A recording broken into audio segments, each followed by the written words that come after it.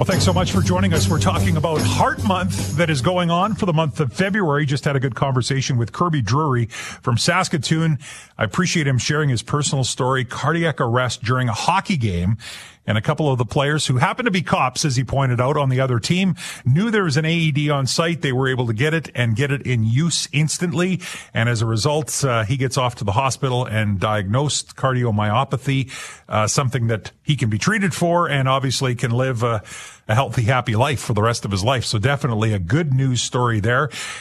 And I've got Troy Davies now in studio with me. Troy, the Director of Public Affairs in Medavie Health Services West. Troy, thanks for coming in today. Thanks for having me. It's good to hear Kirby on the line. I know, yeah. It's definitely a good news story. And, I think back to my career policing.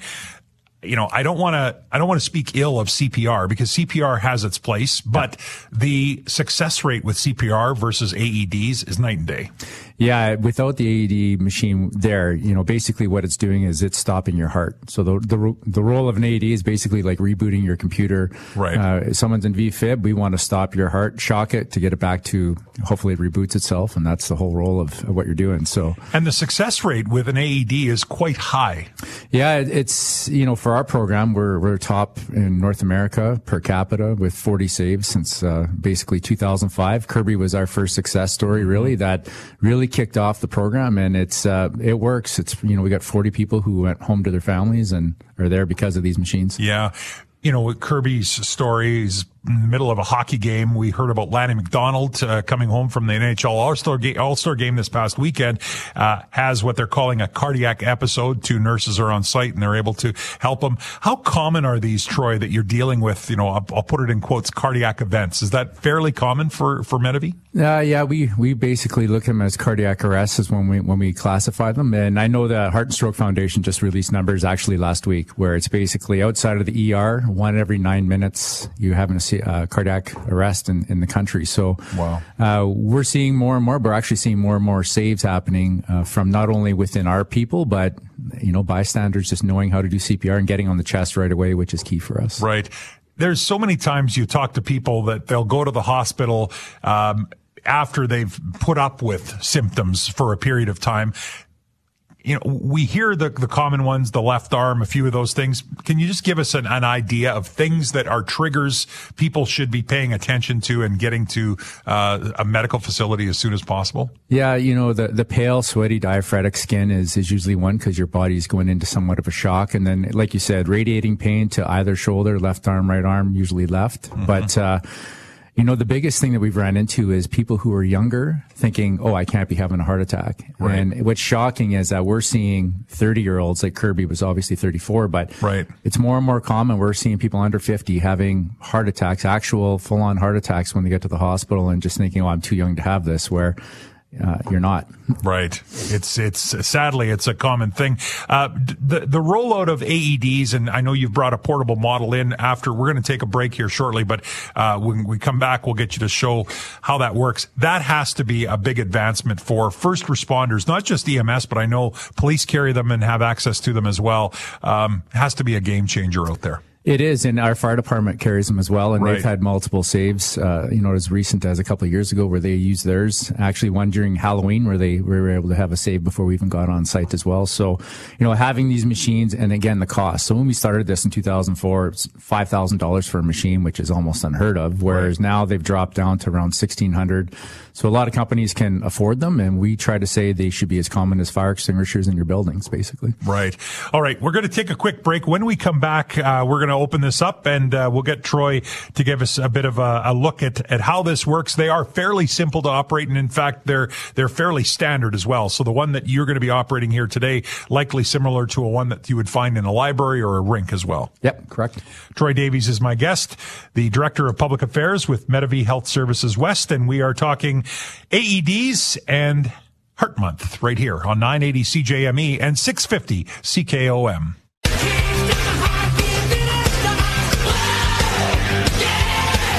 Brando, you know what you're doing there. Kickstart My Heart is the song that takes us into the conversation we're having about Heart Month and the fact that AEDs are making a huge difference in our community. Troy Davies is my guest in studio with me. Troy, the Director of Public Affairs for Medavie Health Services West.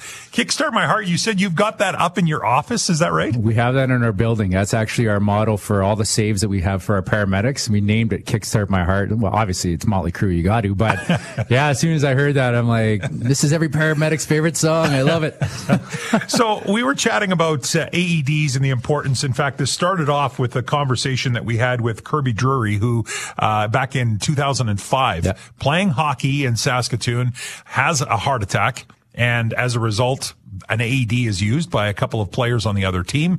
It saves his life. Absolutely. And we see that happen time and time again with AEDs. Yeah, you know, Kirby's story, and then 6 months later, we had Kevin Vinding on the same ice sheet at Gemini, and then we had Yuri Fisher with the Detroit Red Wings a month later, which really got national attention. So those 3 episodes really kickstarted our program, and it just blew up after that, which is, we're fortunate that Kevin and Kirby are still doing great today. Well. I know Kirby's out at Riverside every day golfing, so he's taking advantage of his time. That's so good. Yeah. You love to hear those stories. And we talked about the fact that, CPR, which is what we relied on for many years, while it has its place, doesn't have the same success rate that the AED is. And AEDs becoming more and more common now. We're seeing them in businesses. We see them in public buildings and public spaces. And part of it is, too, Troy, is that you shouldn't be intimidated about using an AED. And that's what I think we're going to talk about now, and you're going to walk us through. They are basically foolproof to use. They are, and that's the biggest challenge to get over, and people are afraid. And, anytime we see anybody who is possible has a cardiac event, we just say, start pushing on their chest. Yep. Whether you're doing it right or not, don't count, don't do anything. Just start pushing on their chest and have someone call 911. Right. And what's great with our program and with our communications, medical comm staff that we have is they'll walk you through it. They'll talk to you on if you're doing CPR right. They'll talk to you about if there's an AD in the building. We track every machine in our community area that we'll tell you that there's an AD in the building if you haven't grabbed it. Right. So let's walk through. First of all, are they consistent? So an AED in Saskatoon, is it going to be the same as a Assiniboia if you're down there for a hockey tournament? There's a few different versions, but at the end of the day, like I said, you just open it up and it'll walk you through, and all machines are pretty much on that level. So it's as simplistic as possible to make sure that, you're just putting some pads on a chest, and if they're in VFib, that's the only time it'll shock. So if you have somebody who's having a stroke or somebody who passed out and you put the machine on, it's not going to shock them. And I think that's the biggest fear people have to get through first. So they just worry about, am I going to do more damage by hooking this up? But it will know whether it needs to be used or not. For sure. You're saying. Yeah. Troy Davies, my guest, Director of Public Affairs for Medavie Health Services West. All right, why don't you walk us through? You've brought a machine in here with you. Yeah, we're just going to hook you up and shock you a couple times here, but you'll be fine. Brando and I talked about this. He says, I didn't sign up for this. But yeah, basically when you walk in and you have a cardiac arrest. Help now. And remove all clothing from patient's chest. And it'll give you some prompts here. But basically while you're waiting, it'll give you a couple minutes. And then at that same time, if you're on our 911 call. Red handle to open bag. They'll tell you exactly what's going on as well. And in the meantime, look at pictures on pads. She's very demanding. Yes, she is. One pad off blue plastic. And so they're all color coded. Exactly as shown in the picture. Press pad firmly. Peel other pad off blue plastic. Apply pad to bare skin, exactly as shown in the picture. And we got photos. I was going to say, very good illustrated photos of positioning for the pads. Yes. I'll close it there. But yeah, that's how clear it is to you when you're on that chest. And right away it's going to analyze. It'll say stop CPR. And if it's shockable rhythm, it'll say push button to shock. And if not, start CPR again. Right. If there's a couple of people there, is it easiest if sometimes having someone there to help you, it calms you down and keeps you calm as you're trying to go through? Like even listening to that, I can't imagine being someone who hasn't had training in it, and just the heightened emotions that you're going through, knowing someone in front of you potentially is having a cardiac arrest. Is it helpful to have someone with you? For sure. And, sometimes you just kind of give the direction saying, okay, your only job is to push on the chest. You just focus on that chest and push on that chest as fast as you can. That's it. Right. And then, like I said, our comms staff on the phone will do their best to calm down the other person, just walk them through. And, it's human nature. I've been doing this for many, many years, and my adrenaline is popping if I see somebody go down, and, you just kind of try to take a couple breaths and slow down and do what you can. But at the end of the day, if you don't do anything, they're dead. And that's the blunt message I usually give people. I mean, you can't make them more dead. So if you break a couple ribs or if you don't put it on, you're not going to do anything to change their outcome. So yeah. And of course that phone call is so essential as well. I mean, it's one thing to grab this and get that going, but yelling to someone to call 911, get EMS rolling is such an important part. Yeah. Because time is of the essence when we're talking about things like this. Yeah. Usually we say, I'd say it's a loose golden rule that we use, but every minute you don't have CPR, you lose a 10% chance of survival. So, and you think about our average response, like a day like today where you got, snowy weather and slippery roads, it might be 8 to 10 minutes when we get there. Well, what's that window with no CPR and no AED? While you've been waiting in a business for us, right? So CPR should be happening while someone's running to get the AED. CPR's changed though. How we were taught years ago, there was so many, breaths per chest compression. Now it's really about the chest compressions. Yeah. And everyone always, do I do 10 to 2? Do I do 30 to 6? Like everyone was just getting confused. And now it's just what we just tell people, just push on the chest as fast as you can to a depth that you're making an impact, and keep it as simple as possible so that, because usually what you'll see if someone goes down, half the room will go to the back of the room, and then it's usually the males, and then the females step up. But that's just the way it goes. But it's, the whole idea is as simple as possible, as fast as possible, and just reduce the amount of time that they're not having CPR done. So one of the biggest messages is the importance of having one of these machines on site. I know at the radio station here we do. There's a big sticker when you come in the front door saying on-site AED. If an organization wants to get one, how do they go about doing that, Troy? You can either just type in saskatoonheartsafe.com or .ca, either one. It'll take you right to our website, and you'll have a direct link to contact us, or just 374-SAFE, and you'll get our phone line on that. And it's like we said, we've got over 1,300 businesses in the city right now that have AEDs. We've had 40 saves ranging from hockey rinks, golf courses, just your average outside in businesses where someone's collapsed. So they can happen anywhere at any time, and just having these, like we said, as common as fire extinguishers in your building is kind of our goal. I talked about off air, we were chatting a little bit, and I said, at the Regina Police Service, we rolled out training for all of our frontline members to ensure that if they took one of these in the police car that they knew how to use it. But it was equally as important for office staff, whether it was sworn police officers or civilian police personnel, because they're the ones that are probably working at a desk right beside the AED, and if there's a need to use it, having them have that ability. This really, you don't need specialized training. It's just about familiarizing yourself and keeping yourself calm in an emergency, basically. Yeah, we always say, don't let the bosses take the training. Let the people who handle the bosses take the training, because they're the ones that are going to get it done and step up and know. And, they have a kind of a common sense on how everything works in their buildings. Sure. But condos are the other one that's really taken off. A lot of seniors and condo associations are having these in their buildings right beside their elevator. So, every time you walk into the elevator, you see it, and your mind has almost like a muscle memory where oh yeah, there's an AED down. Right. Troy Davies is my guest, Director of Public Affairs for Medavie Health Services. All right, off AEDs for a second, but talking about slips and falls. So, it is crazy to me how slippery it is. It's like this sheet of ice underneath the snow that's falling all around Saskatoon. It was that rain that really never melted away. Yeah. And so if you didn't get parking lots or sidewalks sanded, it is slippery out there. And I just heard a story on this radio station that you had done about slips and falls. It's a problem this time of the year. Yeah, we talked to your cohorts here yesterday, and in 37 hours we had 17 patients transported. Now we've got, in the first 48 hours, we're up to 26 patients that we've transported with broken hips, legs, arms. We have 2 paramedics who are now off shift because they've slipped and fell as well. So I don't remember numbers like this in our history of so many high acuity calls that actually were needed an ambulance because of the fractures that they sustained. So just be careful out there. It's still bad, and we're still seeing those calls right now. So, and I'm thinking of your new Australian members with this with this snow too, and what that's looking like for them. You and I chatted briefly about that last week, but when you've got another 10, you think, that are coming? Yeah, within the next month, we expect another 10. So I think they're getting a lot of text messages from the guys here and taking pictures of the snow that was coming down yesterday. So this is what you're in store for. This is an eye opener. Like I said, we kind of maybe didn't give them all the facts on how Saskatchewan is. We just showed them pictures, so now they know. Summertime pictures. Summertime lake pictures. Come to Saskatoon. You'll love it. This is what it looks like. Troy, this has been a good talk. Thank you for coming in. And again, if people are interested in getting an AED, one more time, what's a good place for them to go if they're looking for one for their business or their condo? Just go to our website at SaskatoonHeartSafe.com.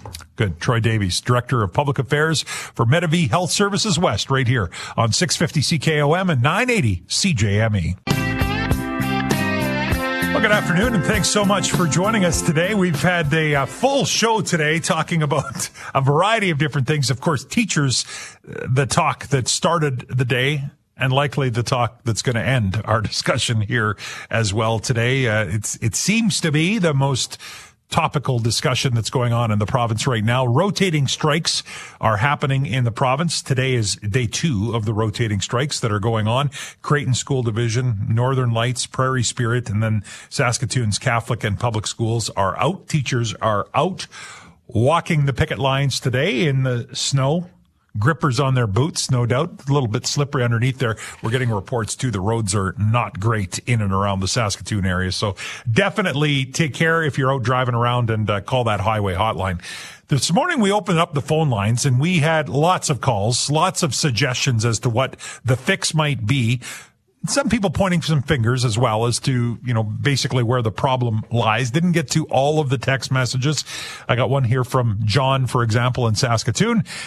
He says, who decided not to fail students and move them to the next grade when they should have been held back? Who decided to teach this new math, which makes no sense? Who decided to put all students in the classroom, even though some have no ability to learn and often become a disruption to others?